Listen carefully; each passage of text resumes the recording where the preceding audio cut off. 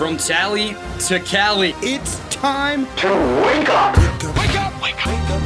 WarChant.com is your ultimate Seminole sports source. And this is Wake Up War Chant, presented by Corner Pocket Bar and Grill. One more corner pocket. Now here's WarChant.com's Aslan Hajavandi. And Corey Clark. Fresh out the bed. Count up the dead. Fresh out the bed. Wake up! What is up, everybody? It's Wake Up War Chant, presented by Corner Pocket Bar and Grill. Coming up on today's show, midseason grades. Jordan Travis busting out of his shell, but not the pocket, seemingly enough for a lot of us. And Corey and I handing out winners in our season-long competition. Wake Up War Chant, presented by Corner Pocket Bar and Grill, Tallahassee, Florida. CPTallybar.com, the website, 2475 Appalachian Parkway. The physical address. Hope you folks enjoyed trivia night. Don't forget later tonight, bingo night, 7 o'clock. Test your bingo skills, win drinks, prizes, and what else, Corey Clark? I think just prizes, but cash, $250 in cash, my man. That's big, everybody. That's big. Again, that's just winning one round. Yeah. You could potentially, although the odds are against you, you could win all 4 rounds and win $1,000. Man, imagine that. Wouldn't it be something? Well, I think people would think the fix is in at some point and start really booing and throwing stuff. Good. I was about to say that. I think you probably want to be a popular person. I'm glad that people from CP would rise up and let their voices Well, I be feel heard. like it would be like if you win the lottery, so if you win the Powerball, you're not maybe supposed to tell people right away. You're supposed to lay low, maybe put that ticket in a safe, get some financial advisors, and then come forward. Yeah. I think if you win the 4th straight round of bingo and call out bingo and it's the same person, even if you've won that 4th round, don't call it out. Hand it to somebody at another table and say, I'll split it with you or something. Like, don't just call it out because it's going to get ugly. Oh, man. Corner Pocket Bar and Grill, lunch specials Monday through Friday, 11 a.m. to 3 p.m., only $8.99 today. Cheesesteak sandwich, chicken or steak. Comes with a side dish of your choice, straight fries, curly fries, onion rings, potato salad, coleslaw, broccoli, side salad, tater tots, or freshly cooked potato chips. And Friday, 5 to 6 o'clock, Corey Clark, Jeff Cameron on the clock, shaking hands, kissing babies, happy hour over doing contests and giveaways. Yes. Tom Lang will be there. I think I'll probably be there. Other dignitaries from the War Chant banner, TBA.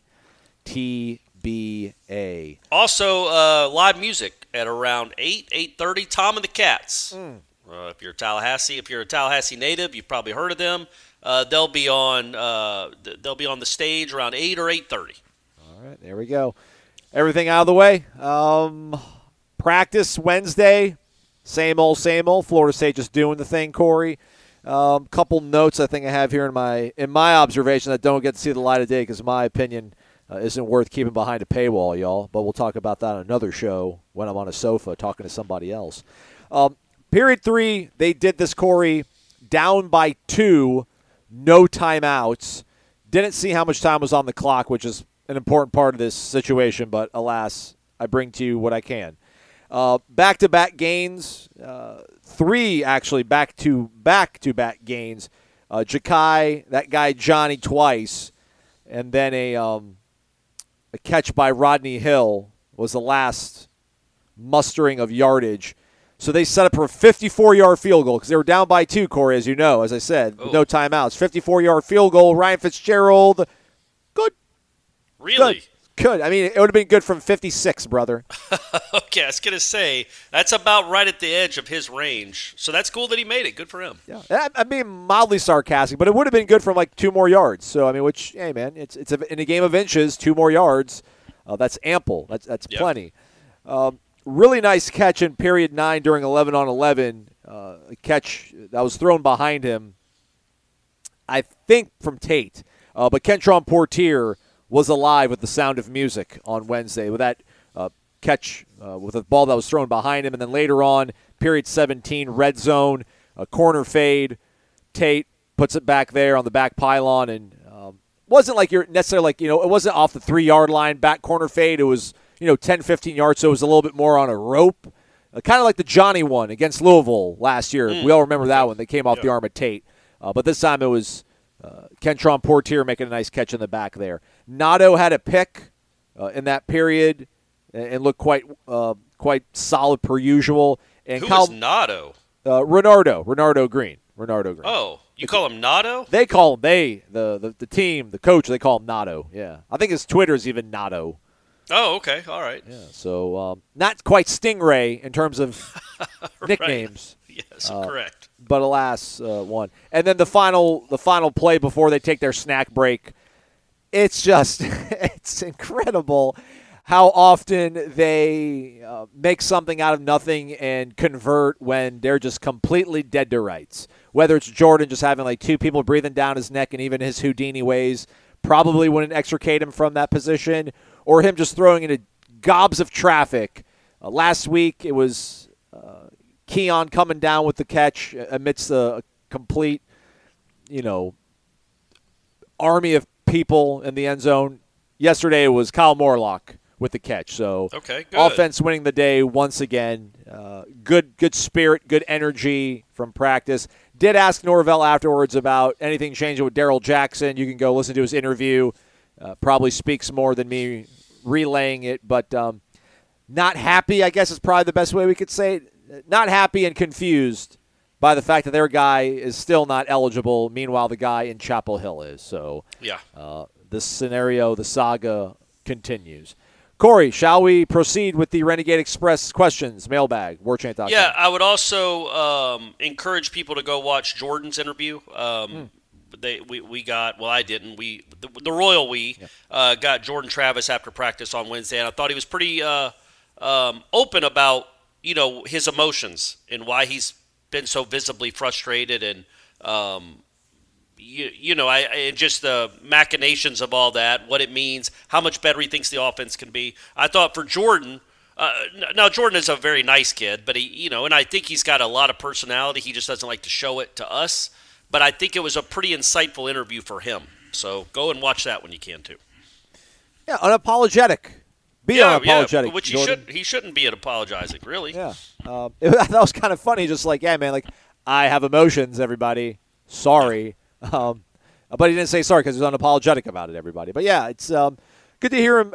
And I asked him like the follow up about whether or not it's because he realizes how good he is, how good this team can be, that he is taking things so much more to heart, and he kind of doubled down on saying that that is mainly the reason why. But yeah, it's all coming from a good place, and I think everybody realizes that, so that's why it won't be a distraction.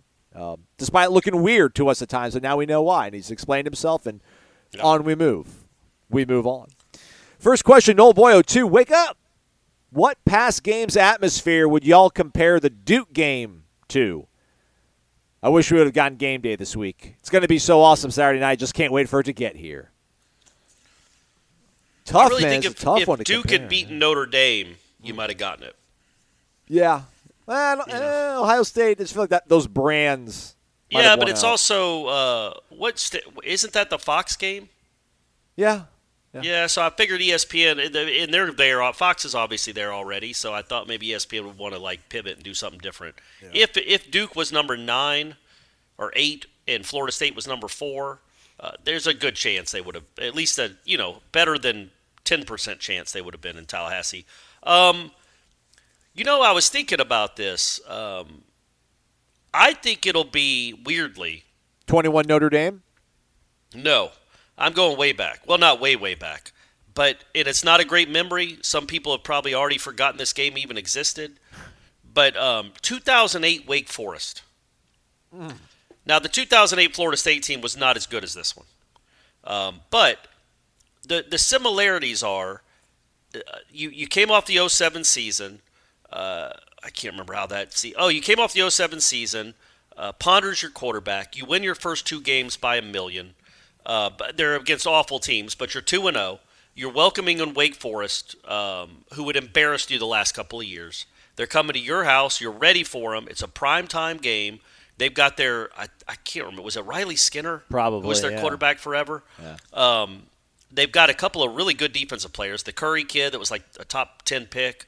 The cornerback that was really good. So it's a very good Wake team. And I just remember writing I don't know that Wake has ever been in an environment like this where they're going into a frothing stadium, ready for Wake Forest. Because 2 years ago you had beaten them 30-0 in that same stadium. Then last year, the year before, you'd beat them on a Thursday night. And so they were just like the fan base was salivating, ready to win that game and finally beat Wake. And Wake is not used to walking into a stadium like that. And I thought that was going to be an advantage. And it was, but your offense turned it over, I think, 7 times. I think Devontre Richardson and Ponder both threw 3 interceptions. You might have fumbled 2. It was just a gross game. You lost 13-3, I think. Like the 12, Wake offense, 12 was it 3. 12-3? Yeah. The Wake offense didn't do anything, but your offense did much, much worse and turned it over a ton. So I just remember that because it's not a team that you normally get riled up for. And it was a really good crowd. I think this will be better than that. I just think, and I think both teams are better. These 2 teams this year are better than those 2 teams were that year. It struck me the similarities of like a hungry crowd against a team that's not used to being the villain coming into a loud stadium, and it did not play out the way Florida State fans wanted it to, but you also turned it over 7 times, and I can promise you this. If you turn it over 7 times on Saturday, you're going to lose that one too. 220 yards of total offense for the Noles that day. Yeah, that's rough. Was I right with the turnovers? 5 picks. Let me see. Fumbles lost. Florida State 2 fumbles. 2 fumbles lost. Yep, 7. That's tough.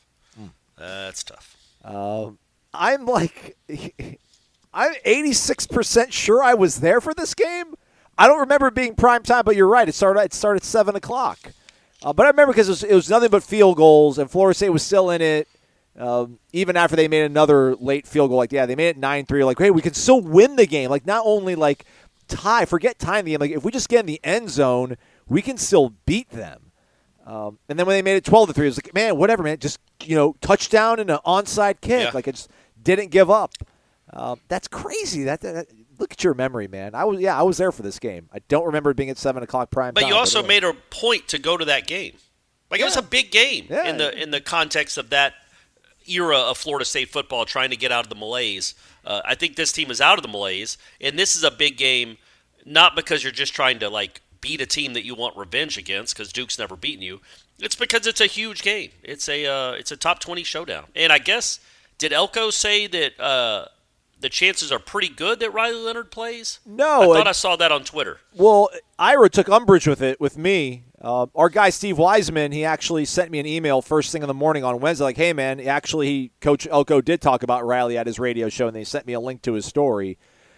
There was, in the story that you're referring to, they literally put in the headline, in quotes, good chance, but there was no quote from Mike Elko saying the words good chance back to back. Well, then that's false. It's not advertising. Right. That's a horrible headline. Yeah. You don't put something in quotes unless it's been said. Yeah, no, he didn't. He just said, we think there's a chance that he'll be ready. And it wasn't. He didn't qualify by saying good, bad, or indifferent. He said, we think we have a chance to have him ready for the game. Saying, the main thing for them is, which sounded weird, is we don't want to risk that ankle as if, it's like a brain injury or something here. But he's like, if he cannot protect himself, we're not gonna play him. Which I think what was wrong with Van Dyke last year when they played? Was it his shoulder? I think it was. Yeah, it was something upper body. Yeah. Because I just remember him a couple of times, especially in the second half. Maybe they brought him in for a series, and he just crumpled as soon as he saw someone. Yeah. Just kind of got in the fetal position because he couldn't take a hit on the shoulder. And it's like, well, what are we doing here, man? This isn't fair to this kid. And I think that's what you mean by protecting. Yeah. If he can't avoid pressure, and he's going to wear it from Verse or Lovett or Stingray, that's, he can't move from side to side in the pocket. That's going to be really tough for him. Yeah. So we'll see. I mean, again, I'm convinced myself that they're going to probably save him because there's more on the line for them against Carolina, provided they can get by Louisville as well, which is next week for them. So, but we'll see, man. We'll see. It's going to be electric. And dope. It will be. So I guess the real answer is probably 21 Notre Dame. I don't even think is real because Florida State fans were excited about it, but you were just coming off the COVID season. I think most people walked into that stadium let's just not get embarrassed. Let's keep it close. Let's see what this looks like. Truly, Notre Dame was top 10. You were coming off 3-6. And then the way that fourth quarter went, when McKenzie coming in the game, it did get electric. But it looked like it was going to be a blowout there for the first 2.5 quarters. This is different. This is real expectations. in a real chance to go play for a championship. I just think it's going to be, because of the team not being good for the last 7 or 8 years, it's going to be something unlike we've seen probably since, really maybe Notre Dame in 14. Ooh. Maybe. Ooh. Bourbon is your friend. It's Dave. It's Bardstown, Kentucky, y'all. Halloween's coming up. My question for each of you. Well, let's go to he's got 2 jokes and a non-related question, so just staying on brand. We love it. Was there a candy you liked as a kid or even to this day that everyone else thought was disgusting? Mine, Dave says, was circus peanuts. Will either of you? Will either Are of you? Those the pink things or the orange things? Yeah, those. Oh, God. God. I don't think I've ever even. They're so unsightly. I don't think I've even adventured to try one of those things. I think I ate them when I was like 6 or 7, and even then I was like, this can't be good for me. Yeah. This what is this? What am I eating? Like asbestos? Like what is this that they're putting in a bag and making me eat? Will either of you be handing out candy? Aslan, you strike me as a box of raisins guy. No, man, I'm still traumatized from my 1 year of handing out candy in Tallahassee. I never handed out candy before, like, because I'd always be out myself, or I was, like a bachelor in Montana in an apartment complex.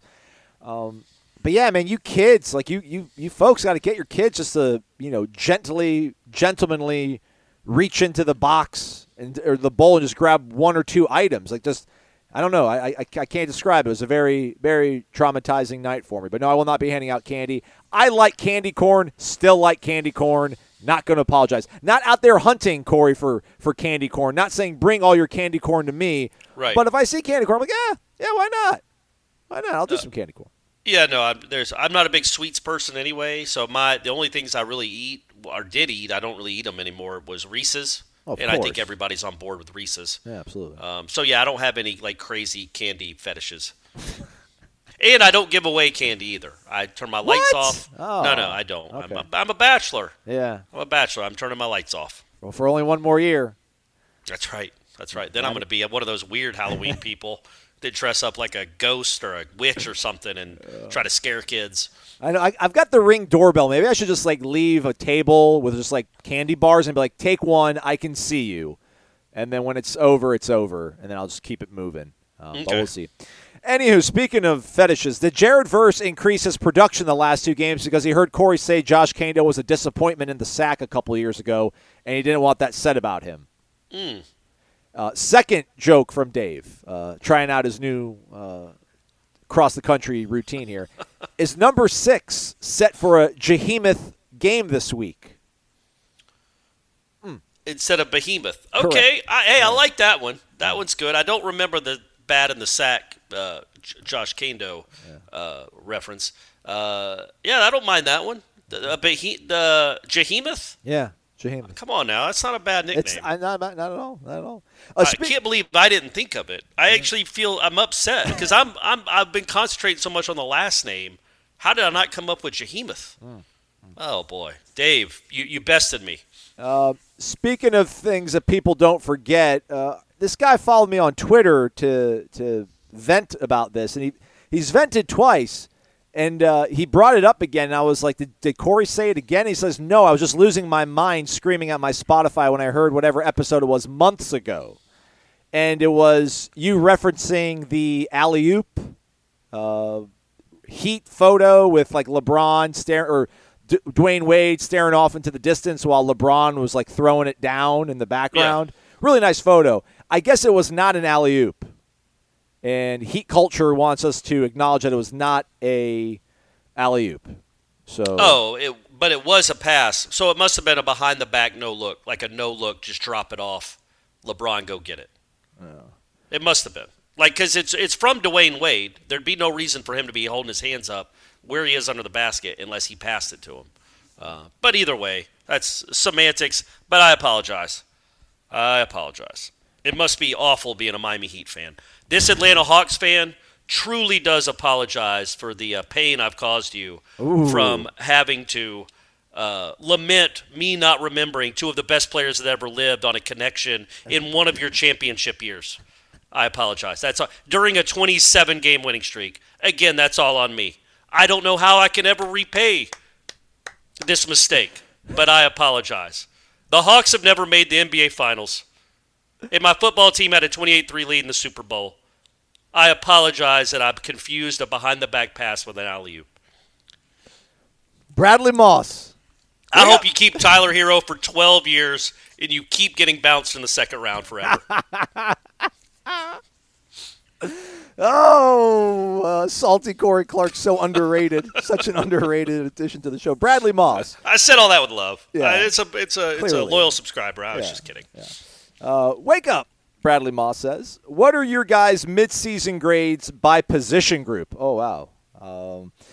Now that we're on to the back half of our schedule with some big games coming up, any concerns going forward with Norvell play calling and Jordan's decision-making, especially in crucial situations? Feels like we can't afford to make those mistakes against some of the better teams that we'll face, like Duke, Miami, Florida, and whoever in the ACC championship game. Your thoughts? Thanks, fellas, and as always, go Noles.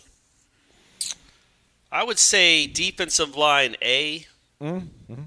Linebackers, I don't know, B. Yeah. B minus. Secondary, let's do cornerbacks. Cornerbacks A. Renardo's been exceptional. Azaria's been good. Fincherell's had some tough moments, but none of them, knock on wood, are just getting blown past for wide open touchdowns. The cornerbacks are playing solid. The safeties I would give, again, I don't know, a B minus. But that's, I don't know what their ceiling is. Mm-hmm. I would say the defensive line and the corners have played up to their ceiling, in my opinion. Yeah. Linebackers too, right? Man, I mean, like, I guess, yeah, but they're not. It's hard to give them an A. Yeah. But they've been, not bad. They won which you is one what game. you're hoping for. Yeah, they won you one game. They did. That's true. Quarterback. A, B plus. Okay, all right, I like that. My man has one turnover in 6 games. He's not making horrible decisions. He's one turnover in 6 games, and that was like the 11th pass of the year. Like he I don't know how many passes he's thrown without one. I know I'm jinxing it right now, folks. But he has gone essentially 5.5 games without a turnover. That's very uncommon, and it should be appreciated. Receivers. It's really just 2 of them, but A. Yeah. Offensive line, B minus, C plus. Running backs? B. I almost want to say C on the running backs, but we'll go with B. That's fine. I'm fine with the grading on that. Jordan has attempted... What a weird system they have here on ESPN.com. 182 throws. So he's gone like 170? I would guess. Whenever LSU fumbled that punt and then he threw a pick on the very next play, that was in the second quarter, I think. Yeah. I would think he'd thrown maybe 11 or 12 passes up to that point. So, yeah, probably somewhere around there, 165, 170. And he's still taking chances, though. And it's not he's just being complete game manager, taking the air out of the ball thing, but – he's not Kirk Cousin at it, just 4 yards here. For 3rd and 8, he's going to throw it 2 yards. He's not doing that. Yeah. Concerns going forward with Norvell's play calling or Jordan's decision making in crucial situations. I don't have really concerns with Jordan's decision making. I just was hoping he can get through these next 8-9 weeks. Most likely, I mean, you're going to play 9 games back to back to back to back. If you make it to Charlotte, they can just stay healthy. That's my concern. I think he has a good feel for the offense and. I don't know if they're going to be in any games where he's going to feel really big pressure in the fourth quarter to maybe force something or get out of sorts. And Norvell's play calling, man, I don't know. I think any other fan base probably has the same gripes with whoever's their play caller, either going for on 4th down or getting too cute on here or there. It's something to me that's been egregious or makes you feel that he's holding you back. So I don't. It's so weird to talk about play calling in this day and age because so many plays have multiple variations off the call. So you can look at I think it might have been the Trey Benson the long touchdown run he had against Va-Tech, the last one, where you can see the receivers out wide as Jordan Travis is handing the ball to Benson. I think it's this play. It's a play where they were running around right edge. where the two receivers are preparing for a screen pass out to the left. And then Jordan can either keep the ball. So it's a triple option. He either hands it to Benson, he runs it himself, or he throws it out wide to a wide receiver. Well, there's variations of that on every play. So sometimes that play is called, and say Travis throws, like, was that a great play call? Or was it a great decision by your quarterback to hand it off? Right. Like, you know what? Like, it's not just, okay, it's 3rd and 6, drop back. This is what your Z is doing. This is what your X is doing. Like, you've got variations and alternatives off every single play call, it seems. That said, what he did in the red zone Saturday wasn't great. Clean that up, Mike. I don't know, man. I get it. I understand that's fair. Like, it's so anticipate him. And I know you're like, hey, man, like you're not coaching against the opponent. You're coaching with what you have and that sort of stuff. I just don't think if he finds himself in a similar situation, although it's hard to say a similar situation because that's the whole reason why he wouldn't do the same thing, because it would not be a lousy offense that has no shot to move the ball more than like 30 consecutive yards against your defense. So, yeah you can go for it. And I also think it always needs to be pointed out, I always want to point this out, is that quarterbacks have to make so many more decisions now than they ever did. Like back when Casey Weldon was playing, or even when Jameis was playing, man, like it wasn't, this is a running play. You were going to hand the ball off to Devontae Freeman right here. Yeah. Now, if you see something crazy, you can do a hot route, you can switch it, but by and large, this is an off-tackle run by Devontae Freeman. Jordan Travis doesn't have that luxury, man. He is always reading the edge to see if he should keep the ball. He's always looking out wide to see if he's got numbers out wide to throw a screen, or where the numbers are to give the ball to the running back. Like, it's just every play. It's not just, okay, I'm passing on this down, it's 3rd and 8. Every 1st and 2nd down play it's seen, you know what I mean? Not everyone, but a lot of them, he doesn't get a play off to just be like, here, man, here's a toss sweep. Come back to me in 40 seconds, we'll have another play. Like, it's so much this isn't a Jordan specific thing. It's all these offenses. The quarterback has to make so many decisions. The point being, they're going to make some bad ones. You're not going to go perfect. You're not perfect. You're not going to make a perfect read every time. But he makes the right read way more often than he doesn't. VitaminEnergy.com, making the day right more often than not. Always, some might say. I say that. VitaminEnergy.com, promo code WARCHAMP, BOGO, B-O-G-O. Buy one, get one free. How about Vitamin Energy Mood Plus? Promotes positive mood. Some might say happiness. It's been clinically tested and proven to better your mood. Go figure. Who'd have thought?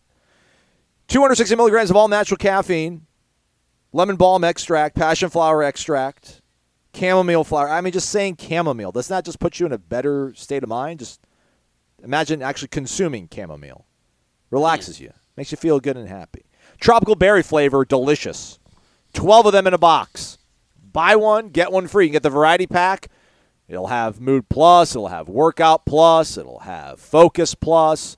All of them in one box. You can buy one and get one free when you use the promo code WARCHAMPBOGO, B-O-G-O. Shake it and take it. Energy with benefits. VitaminEnergy.com. Corey, I will bring Vitamin Energy. Work on your reaction time. I will be off camera when you're doing the Vitamin Energy War Chant rap with Ira. If you're not wearing Vitamin Energy branded apparel, and I'll be throwing shots at you throughout the program. Nice. That's for product fun. Placement. I wouldn't mind you throwing me one in the middle of it, and I can just take a shirt, and I'll just take my shirt off that I'm wearing and put that one on. Oh, okay. How about that? Something for everyone. Like that. VitaminEnergy.com. Shake it and take it, y'all. When you need mealtime inspiration, it's worth shopping Kroger, where you'll find over 30,000 mouth-watering choices that excite your inner foodie. And no matter what tasty choice you make, you'll enjoy our everyday low prices, plus extra ways to save, like digital coupons worth over $600 each week. You can also save up to $1 off per gallon at the pump with fuel points. More savings and more inspiring flavors make shopping Kroger worth it every time. Kroger, fresh for everyone. Fuel restrictions apply.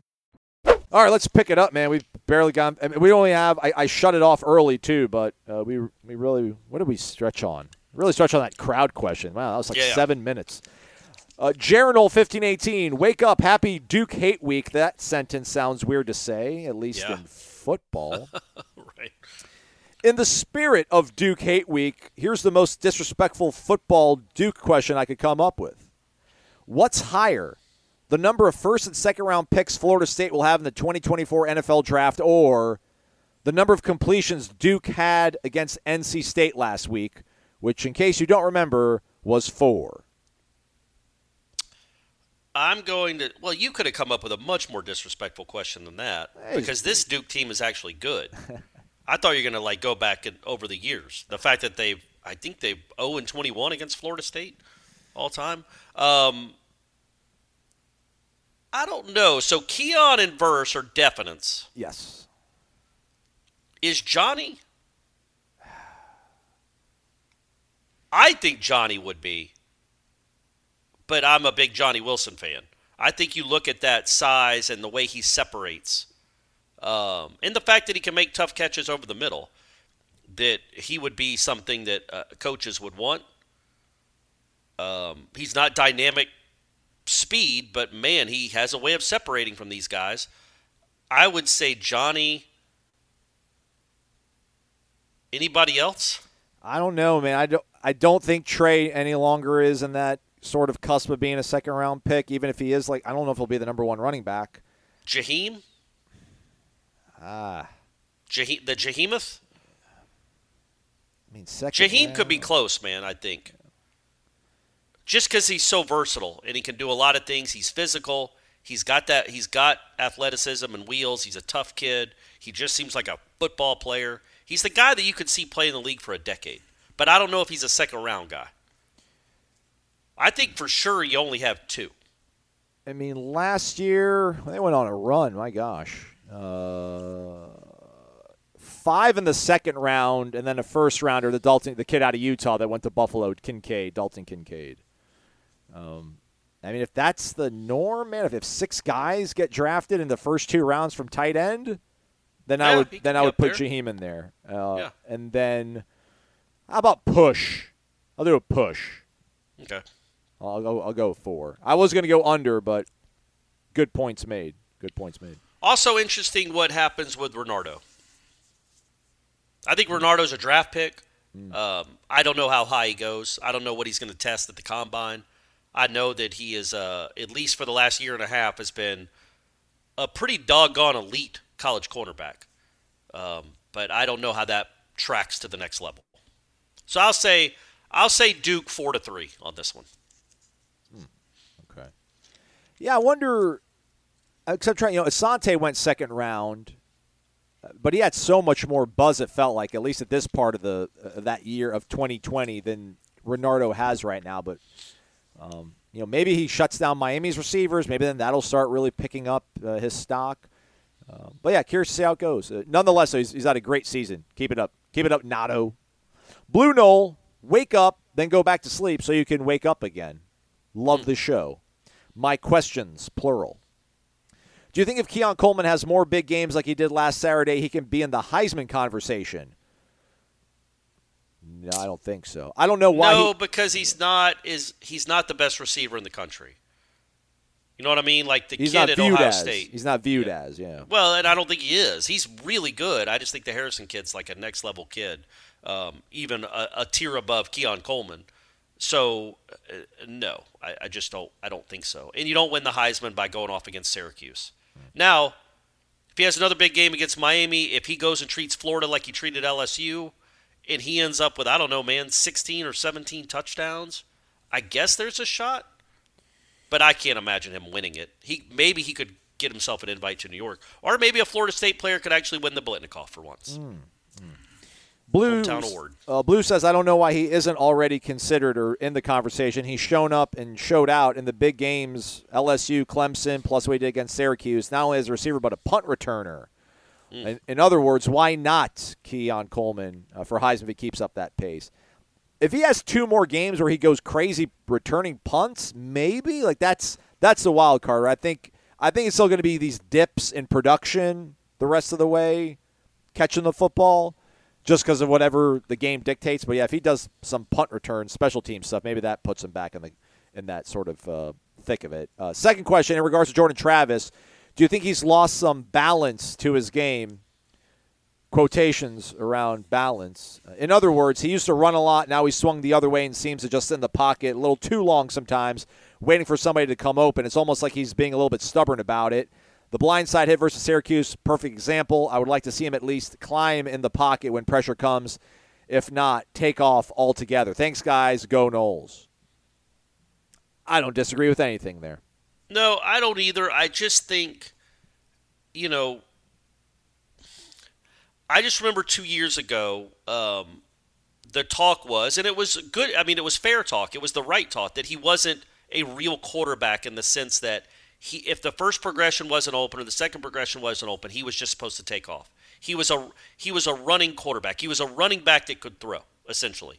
And look at the North Carolina game. He made some great throws in that game. He threw it like 12 times in the 2021 game. The reason his legs were, we ran for like 150 yards. He had the 50-yard touchdown. That was who we thought Jordan Travis was a kid that could make play with his legs, but didn't see it well, didn't really have a great pocket presence, didn't use the middle of the field. And then all of a sudden he turned himself into a quote-unquote real quarterback where he does all those things. He does go through the progressions. He does throw it to the open guy. He does see the field.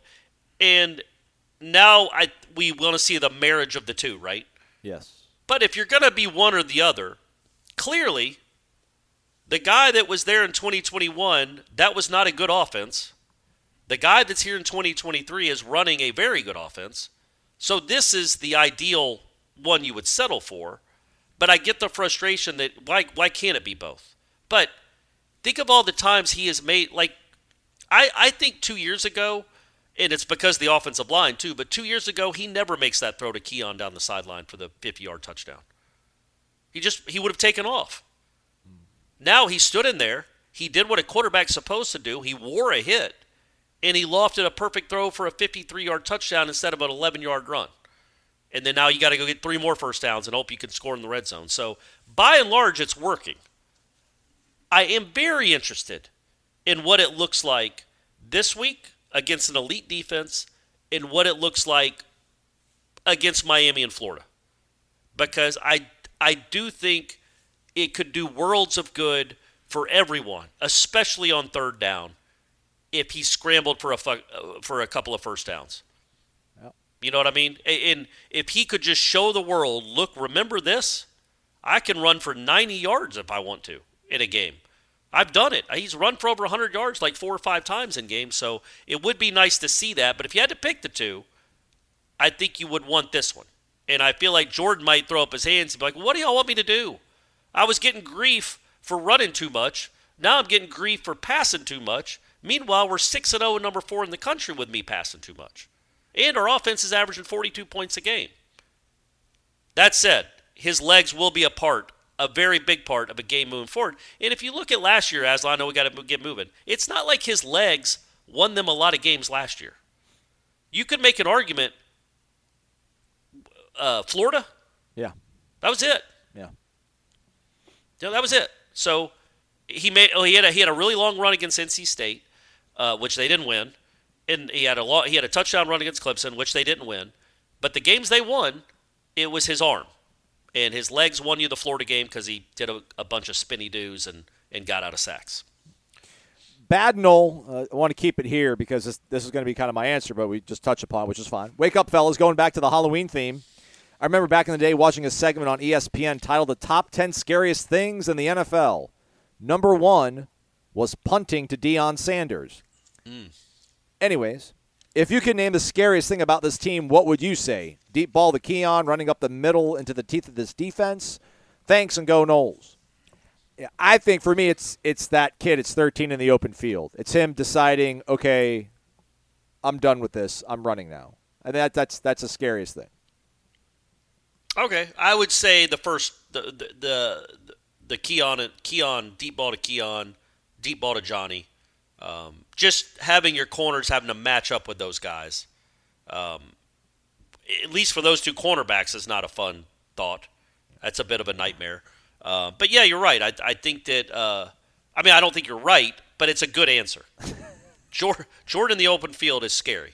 I want to see that again. I want to see him make a run where he doesn't go down as soon as there's a guy near him, because he can make a guy miss. He can make two guys miss. I want to see that guy again at some point soon. You know, a play, I think I mentioned it a couple days ago.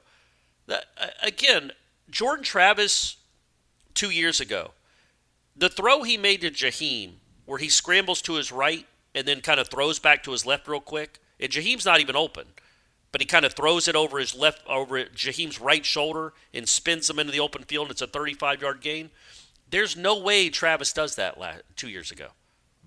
There's just no way. He runs for 2 yards and gets out of bounds or slides or takes a needless hit. Instead, he did scramble outside of pressure. He's still doing that, not as much as he used to. And his legs got you 35 yards. It just wasn't his run. So he's just like those Southern Miss plays he had. By the way, holy moly, is that an awful football team. Yikes. Anyway. Cajun Knoll, this isn't your daddy's Duke. They've got playmakers and a badass defense. They haven't gone against the Keon Coleman or Johnny Wilson duo yet, though. So do you think this game will come down to who has more passing yards in the end? I mean, if Florida State doesn't have more passing yards, you're losing this game. Yeah, I don't think Duke necessarily needs to have more passing yards to win the game. I think Florida State does. Like if they get outgained in the air by Duke, especially a hobbled Riley Leonard or a kid making a second or third start, whatever it would be, that would be really bad news. That would be very surprising. I think Florida State's going to win the passing battle, but I don't think that's where this game comes down to. Quite honestly, it's probably the rushing yards, right? Yeah. Like if you can run on, you're going to throw the ball. You might make some mistakes. You might have a turnover or two. It's a really good defense, but you're gonna put up some yards through the air because you always do. If you can run on this defense and make them have to kind of crowd it in the middle, kind of bring those safeties up a little bit, you're going to have. It doesn't matter. You're going to put up points and yards. If you can establish some dominance on the line of scrimmage, which is a big if, because this Duke front can play. You're gonna win the game. And if Duke, conversely, if Duke can run against you, which I don't expect them to, but if they can, well, that's how they pull off the upset. Because if they become one-dimensional, like almost every other team has had to be against this team, that's bad news for Duke. But if they can establish some sort of run game, if they can kind of control the line of scrimmage, if the referees let them get away with some holds, they'll have a chance. Bigger picture with this Duke game. Let's go to this one. Our guy down in Naples, Mark M. Adams, CZ. Wake up! To echo the discussion from headlines, I think the crowd and environment on Saturday will be worth at least 7 points. Duke's got the one road game at UConn, which, dare I say, is not exactly a packed Doak Campbell on a Saturday night. It's Doak North. And, yes, Duke's defense is solid and well-coached, but I don't see how they can account for Johnny, Keon, and Jaheim, Trey, and our other playmakers for 4 quarters. And heavens to Betsy, if Jordan decides to pull it and run on occasion, Duke won't have enough answers. I think the key to winning the game is depth and stamina. Mike's efforts in building a roster that is better than Duke's when you get to the second and third deep, or the 2 and 3 deep, rather, and a roster that's built by storms. I think we flat out wear them down with depth, strength, and athleticism by the start of the fourth, hopefully earlier. Go Noles are going to make a statement on Saturday night. There you go, Mark. Always positive. That's right. Old Mark from Naples. I don't really disagree with any of that. That all. I mean, I'm not saying that will happen. I'm not as confident as Mark, but those are all definite possibilities. Like Duke has not seen. Can you read off the schedule of the teams they played? I mean, it's Clemson. It's Clemson, Notre Dame, UConn, NC State, Lafayette, Northwestern. Nothing. No discredit to those teams. Who has the best offense of that bunch? Clemson? Notre Dame couldn't score on Duke, but Notre Dame couldn't score on Ohio State. They scored 1 touchdown at home. I don't know that Notre Dame has a very good offense. They certainly don't have the receivers that Florida State does. And Clemson doesn't either. Florida State has faced a similar defense to this in Clemson. Probably a more talented defense, not a better defense, but Clemson has more, let's say, elite NFL talent than Duke does. Duke is just extremely well coached, and they're talented. They're not just a bunch of smart kids that are coached well. They're talented football players. But Florida State has faced a similar defense to this.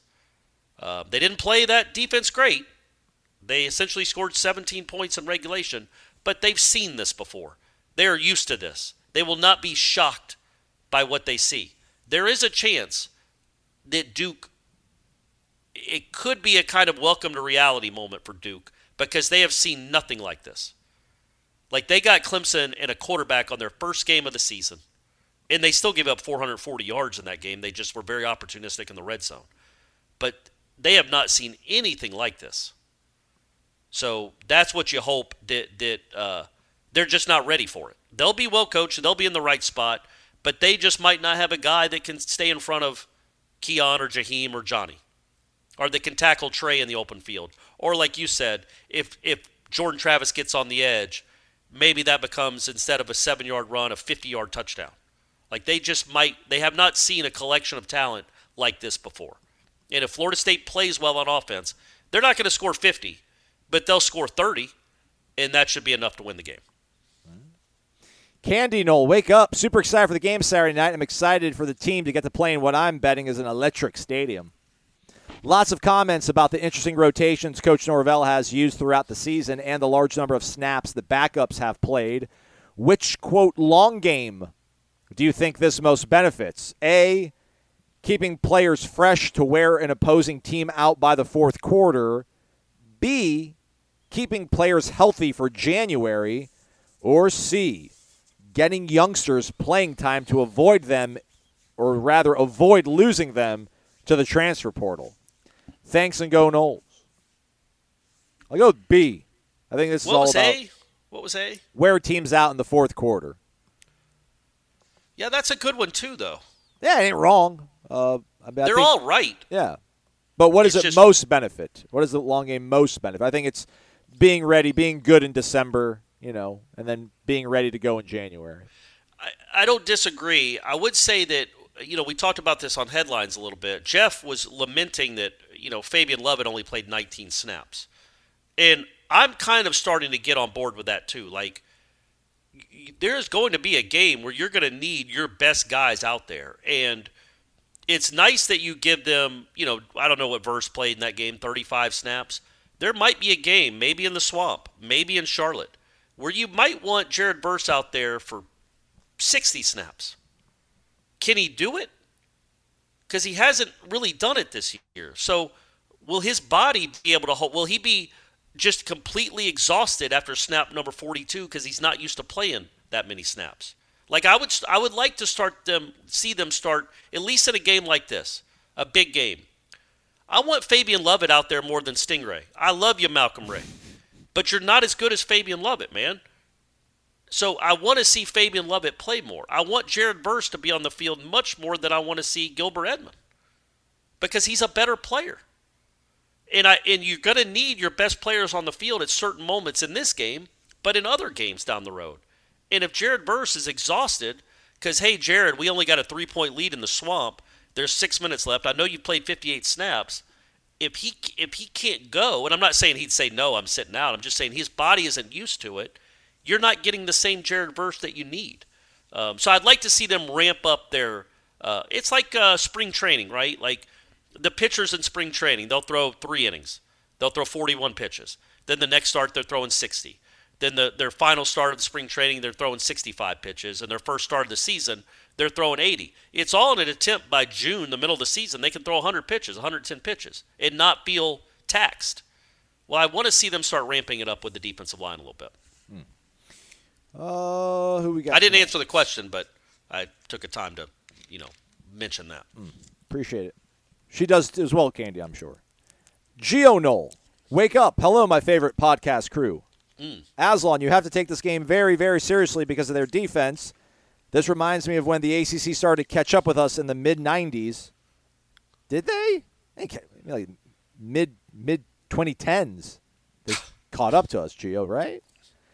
Anyhow, I hope we go in and play great for 60 minutes and win. My question for the both of you is, do you all think that Hakeem and Destin could be our solid third and fourth receivers in the rotation? Thank you for all you do. Great job as always. Best podcast on the beat. Heart emoji, 100 emoji. Amen, brother. I would say I'm really looking forward to what they do with Hakeem this week. I mentioned the Rashad Green play, his first time on the field against Charleston Southern. And by the way, thank you for correcting me. Sorry, Hakeem. I said Hakeem. Hakeem, my bad. Thank you, Corey. Yeah, it's all right. Carry. But Rashad taking that pass for a touchdown against whoever it was, Charleston Southern, and then or Chattanooga, I can't remember. And then the next time he was on the field, I think was the Oklahoma game, and he makes that remarkable catch, and then he becomes your best receiver for essentially the next 4 years. I want to see how Hakeem builds off that. Will he make a play in this game? Because I think he'll be on the field some. I think he's starting though plays like that. You just can't understand or express what it means to do it. Even in a 34-3 game against a team that has quit, was ready to get on the plane. To do it in the stadium in front of people in a game where it counts, and now you have a highlight film, and the ACC Digital Network is tweeting out your score. You feel like, okay, you belong. You've done something. And how that builds the confidence in you and how about that builds the confidence in the team around you, that I'm really interested in Hakeem the second half of this season. Because I could see a scenario where, like, maybe he's getting more run than 88 by the end of the year. Especially if 88 can't get back into the swing of things and can't get fully healthy. Because, man, that tool bag that number 8 has is it's real, and it's he'll have 10 or 11 games under his belt by the time they get to the swamp. Like, he could be a real weapon for this team the second half of this season. I think just a single play like that could be a spark. I don't know, but we'll see. To answer your question, I do think it's nice to know that you're going to have Hakeem and Destin next year. Those guys are the truth, man. They're going to be really big-time players for this program, I think. Let's get to it. MyBookie.ag. It's Thursday. It's time for Corey and Aslan to resume their year-long war they're waging. Actually, we shouldn't use that word. That's a strong word. It's happening in the world right now. They're friendly competition when it comes to picking college football games. Go to MyBookie.ag. Use the promo code WordChant. You'll get an instant cash deposit bonus based on a percentage of the amount that you deposit when you sign up for the first time. Didn't do really a lot of research on this one, Corey, so going to shoot a lot from the hip here. Okay. I don't know, do you have anyone? Do you want to go first? I'll defer if you got any in mind, or are there certain games you want me to call out, or are there ones you already know that you want to put on the record? No, you go ahead. I'm going to look them up right now. I'm going to see anything catches my eye. Man, this one is – there's two reckless ones, and we're going to stick with two, or are we doing three? I'll give you guys a bonus one. Okay, all right. My God, I just feel like – I think North Carolina is going to be – I don't know, maybe body blow? I don't want to give mine that much credit. Virginia is getting 23.5 against North Carolina. Maybe North Carolina's flying a little too high. Cavs keep it in the low 20s, the low 20s. So I'm going to take Virginia plus 23.5 in Chapel Hill. I'm going to take the over under my children fighting in Auburn. Hugh Freeze, Lane Kiffin. Lane was supposed to go to Auburn, decided not to. Hugh Freeze was at Ole Miss at one point, no longer. I'm going to go over. I think both guys are going to bring their best offensively, and those defenses will just kind of be along for the ride. So I'm going to go Virginia on the road or at home. No, they're on the road, plus 23.5, and the over 56.5, Auburn and Ole Miss. Okay, I just had one. Oh, you know what? I like Penn State getting the 4.5 against Ohio State. I think they're due. Okay. They have not won a big game since Franklin's been there. This is a very good team. I think it's the best team he's had. I don't think this Ohio State team is a typical Ohio State team. I think they're ripe. I think if not now, when? James Franklin. And I think them getting 4.5, I just think that they're going to win the game outright. So I like Penn State, but I'll take the 4.5 just to be safe. And then I had the other one. Let's see here. I like UCF Oklahoma? No. I'm going to go, what's Missouri, South Carolina? What do you got that line at? What do we have it over here at MyBookie? We have it at, they don't have it on the board right now. Oh, okay. Well, great. What is that about? Get it together, MyBookie. Come on. Let's see. How about Ole Miss Auburn? I was 6.5. It is 6.5. And you took Lane? I took the over, 56.5. I think I'm taking Auburn just getting the points. Okay. Because Ole Miss's defense is horrible. Yeah. Auburn has a good defense. Ole Miss will score, but it won't score at will. And I just think that's a big number. I think that's going to come down to the final possession. So give me Auburn plus 6.5. All right, there you go. Those are our picks. You make yours. MyBookie.ag, promo code WARCHAMP. Also, here's my bonus. What do you got Clemson Miami at? Is it 3? The other, which Miami? Yes, 3. Yes, 3. I like Clemson giving up 3 points. Okay. Clemson's a favorite, but I think Clemson's going to win by more than 3 points. Okay. And then my bonus would be take UCF plus 19 against Oklahoma. Gus will bring it. Gus will bring it. MyBookie.ag, promo code WARCHANT. Jangalang back at it, Corey. Wake up! Who remaining on our regular season schedule gives you the most concern? Florida in the swamp, says Jangalang. I think they will give us their best effort and would love nothing more than to spoil our shot at a playoff. Hope for all the bad things in life to happen to them before now and game time. And he uses the Silky Johnson gif from the Chappelle Show to provide context. I hope all the bad things in life happen to you and nobody else but you. Shout out Dave Chappelle. Yeah, regular season, most concerned. Yeah, I don't disagree. I think Miami, if Miami's playing, is probably the most talented team left on your schedule, but it's a big if they're going to still be playing by then. So you make it sound like they're going to stop. They're going to shut down the program. Yeah, done. But if they're still playing, especially if they beat this Clemson team now, if they win on Saturday night, which I don't think they will, but if they do, well, that's going to give them some life, and they'll come into Doak feeling pretty good about themselves, and that's going to be a real challenge. Because, again, like I said, I just think they're the most talented team. They have the most weapons on offense that could beat you if Van Dyke is playing well, which is also a big if. But if he's playing well, he's like one of those three-point shooters that can get hot, and next thing you know, he's hit 9. And you're like, well, how he only hit 2 last game, and now he's hit 9. If Van Dyke starts feeling it and gets red hot, he's tough to deal with, especially with the weapons he has. So those two, the rivalry games, I think are the two toughest. I would say Duke. I mean, you don't know about the quarterback, man. So it's just hard to know. Their defense. Duke has the best defense left on the schedule, and it's not close. But I just don't know what their offense is. I'm not trying to dismiss them. I'm not trying to disrespect them in any way. This is a good Duke team. They're ranked higher than both Miami or Florida, clearly. But I just don't know what their offense is going to be. Well, let's go and tack this on. Naked Knoll said he watched the North Carolina State Duke game live. He thinks the result was mostly a fluke. Duke scored on big busts. Yeah. NC State had success running the ball. Where is their offense going to come from? I can't see them scoring more than 17 with or without Riley Leonard on one leg. 13-point line seems like stealing after the Duke defense will have to play 70 snaps by the fourth quarter. Yeah, it's a fair point, man. They don't Riley Leonard at full speed. This is a real game. Like, this is a game where you're like, I don't know what the spread would be, but they would have a real and they still do. But if Riley Leonard can't go, or if he can go and he's limited, that limits everything they have. And you're right, they had like an 83-yard run. They had another big, like a 75-yard touchdown pass. Yeah. They did not sustain anything.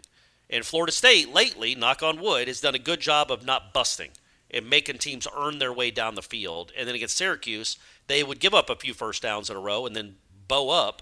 They've done a much better job of that here in the last few weeks. So, yes, it's hard to imagine unless you just give them the ball at your 10-yard line, or they bust a kick return, they block a punt, or Jordan just throws it right to a linebacker's chest over and over again. It's hard to imagine how they're going to put up enough points to beat you, but those things happen in football games.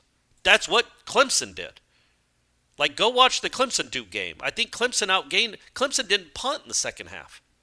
And they also didn't score. Yeah. They just drove up and down the field and turned it over. So that can happen. Duke scored 28 points, but the defense, the offense had like one sustained drive. So that's how you get beat in this game. If the offense shoots itself in the foot and turns it over and doesn't take care of the football, even if the Duke offense doesn't do much, it can do enough to take advantage of getting the ball at your 17-yard line. Yeah. I don't want to use LSU as the example because that might be a little too drastic. But if you had a Frankenstein team of Ole Miss's offense and Duke's defense, what do you think the line would be this week? I mean, that's pick 'em. -3 or a pick 'em? Yeah, pick 'em. Okay. I mean, that would be one of the best teams in the country. That's what's going to beat Florida State. But I will say this, though. Again, I will say this. I'm giving Duke a ton of credit. They are very well coached. They have played some bad offenses. I don't know where those offenses rank in the country. I can promise you they're not in the top 7 in scoring, any of them. So I do think Duke has a very good defense. I don't know if it's elite. Saturday night at 11:15, I'll be able to tell you if it's elite or not, depending on what they do to Florida State. I think. Yeah, I mean, well, let's just carry on. We got to get through the show here. Samari Knoll, gentlemen, can an argument be made that Renardo Green is quietly the best player on the team this year? No, but I think you could make an argument he is the best player on the defense. Okay. Him and Verse are tied 1 and 1A maybe. I mean, I'm a huge fan of Renardo, and I don't think he gets enough credit. Because he even the completions he's given up, and there have been a few, not many, he's always right there. Ripping at the ball, jumping at the ball, like he's always right there. He's been very, very good. Second question, what is the one thing that keeps this offense stuck in third gear? Corey talks about results of the final score, but this offense is still struggling with consistency to do any one thing good. Thanks, guys. I mean, if Jordan would run more, sorry. Yeah. That's my answer. But, I mean, then it's like, okay, what are you going to do next year? Like, is this just – if that's the only way we can feel great about this offense is to have a Jordan Travis running the ball at quarterback, then, I mean, I don't know that you're not going to have another one of those guys. You know, nobody on the roster now is Jordan Travis athletically, and the guys you got coming in aren't Jordan Travis athletically because who is? I think what I think it does if Jordan Travis runs, and it's not something I want to harp on for 8 more weeks, it gives you a lot more freedom on third. Like to know that on 3rd and 4, you've got 7 yards in the bag because he can run around people. Instead of having to like you make a tight throw in a window or you have to get pass protection, a QB draw here or there would be really nice. They don't call those at all. But I think, honestly, it goes to the overall running game. How much you want to include that in Jordan Travis being a part of that, because he is clearly. The running game being established and becoming a dominant force again, like it was at the end of last year, that's what has to happen. The passing game is much better than it was last year. It's putting up better yardage. It's also got, obviously better players to throw to. The running game is what's been a step below what it was last year. So get that picked up. That probably means Jordan has to keep it once or twice a game or quarter, whatever. But you needed the running game to be picked up a little bit. And then I think that opens up everything. All right, 2 more. All right, let's do it. I had an AMA already on Wednesday, Aslan. I'm sick of just taking about questions tapped from out. people. Sick of taking if my questions from son people. asks me a question, I'm going to lose it. These have been a lot. Wake up. No week like Duke week. Amen. Who is the best Duke football player ever? If there are any. That's rude. Huh. Daniel Jones. Is he giving us options or no? You coming up? No, the answer is Sonny Jorgensen. I mean, I guess, man. He was a quarterback in the 60s and 70s. Could he really read a defense? You know what's crazy about the days back then is the quarterbacks called their own plays. They were like major league catchers. Isn't that crazy? Isn't that crazy that like Joe Namath was calling the plays? Well, why else would you huddle? It makes sense to me. Give me some time to think about it. All right, this is what we're going to do, guys. Yeah, it's nuts that like I don't know who the first offensive coordinator was that wasn't a quarterback, but I want to see a 30 for 30 on that. Like they go to the head coach and like, look, we're not going to let Joey call plays anymore. He's like, wait, what? We're not. What is this? What is this circus? My quarterback doesn't call plays. I'm going to have somebody on a headset signaling in with a Bob Barker picture and a dog Olympic rings. That's how we're going to signal in our plays now instead of letting him just call it in the huddle. Football was a lot different when Sonny Jurgensen played, I guess is my point. But is there anybody? There's got to be, man. They've got to had. I'm going to look it up because I do not want to disrespect Duke football, especially in Duke Hate Week. So I'm going to look it up. I guess Daniel Jones? Yeah, man. First round pick. But he wasn't that good. Well, I'm just trying to answer the question. Anywho, move along. Last one. Seminole Mike 1, two-parter. I don't know if he's the same guy. Somebody really wants us to interview Miss Carroll, the administrative assistant for all the coaches. He asked, has she been the administrative assistant for all the coaches that have been here? I don't know if she could give us the good dirt. Like, I don't know. That's probably what makes her great is her confidences are always kept. So maybe one of these days. But I never remember seeing her around when Willie was here, but I know she was here when Willie was here, but she was never around. She wasn't as visible, it seems, as she is now. It's Carol season, some might say. Wake up, Noel Nation. Can't wait to see the atmosphere on Saturday night. Doak is going to be on fire. Maybe we'll get that LED spear plant after all. That'd be great. Not to get ahead of ourselves, but assuming we play well this week, I have to think we are on a collision course with North Carolina. Mike Norvell has had Mac Brown's number over the past couple seasons. Is there something to Mac's coaching tendencies that is favorable to our coaching staff and style? I don't know. Both of those games, honestly, were inexplicable. 2021 is just nuts. Even more so, maybe, because second half you were hanging on for dear life. Yeah, you just jumped all over them. Yeah, but in 2020, yeah, in 2021. It was like Florida State got up by 3 scores, and then Mac just waved a white flag as if he was facing the 98 Florida State team. It's like, buddy, you can score a lot of points against this defense if you try. But they had like a 9-minute drive to cut it to 10 with 2 minutes. It was just bizarre. I don't know, but he has never had a really good time coaching against Florida State. Maybe he does indeed fear the spear. Maybe he just sees it, and there's some sort of psychological voodoo. Like, he's been here. He knows what it's about. He still believes in the mystique, you know? Yeah, it could be. I've looked it up. I told you. I think Mike Curtis is my answer. He was I think he was a Super Bowl winner for the Colts. He played 11 seasons for the Colts and 2 seasons for the Redskins. Sorry. Well, that's what it says here. Right, the Commanders now. Yeah. And he was a 4-time Pro Bowl selection as a linebacker. He was also a 65 draft pick. Sonny Jurgensen was a 57 draft pick who got elected to the Hall of Fame in 1983. So, I don't know, man. That seems like more of let's get this guy in there. He didn't really earn it. But, yeah, I guess Sonny Jurgensen's their only Hall of Fame member, so I guess you got to go with that. But when you look at their top 10, man, of just this thing I found on NFLnetwork.com, they're all people that were drafted pre-1980. Well, that list is from 2005 too. It's got Brian Baldinger on it too, right? Okay, all right, okay, my bad. I didn't know that. Maybe Mike Curtis is in the Hall of Fame by now.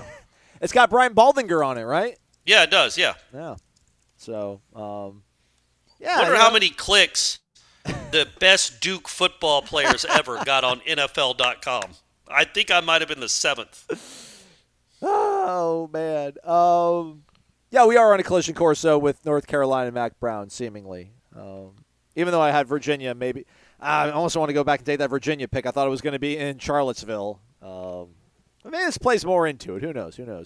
What I do know is that we'll have a show live later tonight, 6 o'clock on YouTube. Corey and myself. That'll be your Friday podcast. So you can listen to it in the car line, running, errands, maybe on the drive up to Tallahassee, maybe on the drive up to Corner Pocket to hang out with Corey Clark and Jeff Cameron on Friday in Tallahassee. So stay connected.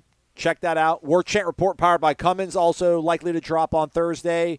I think Coach Speak is – I don't know why we put 2 big tentpole franchises on the same day, but we just like to shove it down your gullet on a Thursday, kids. So take it. What a way to phrase that. Take it. Yeah, amen. We'll talk to you. Full matchup analysis forthcoming as well over on warchant.com. Jeff Cameron Show 1 to 3 o'clock. He's Corey Maslon. Thanks for listening to Wake Up War Chant, presented by the Corner Pocket Bar and Grill.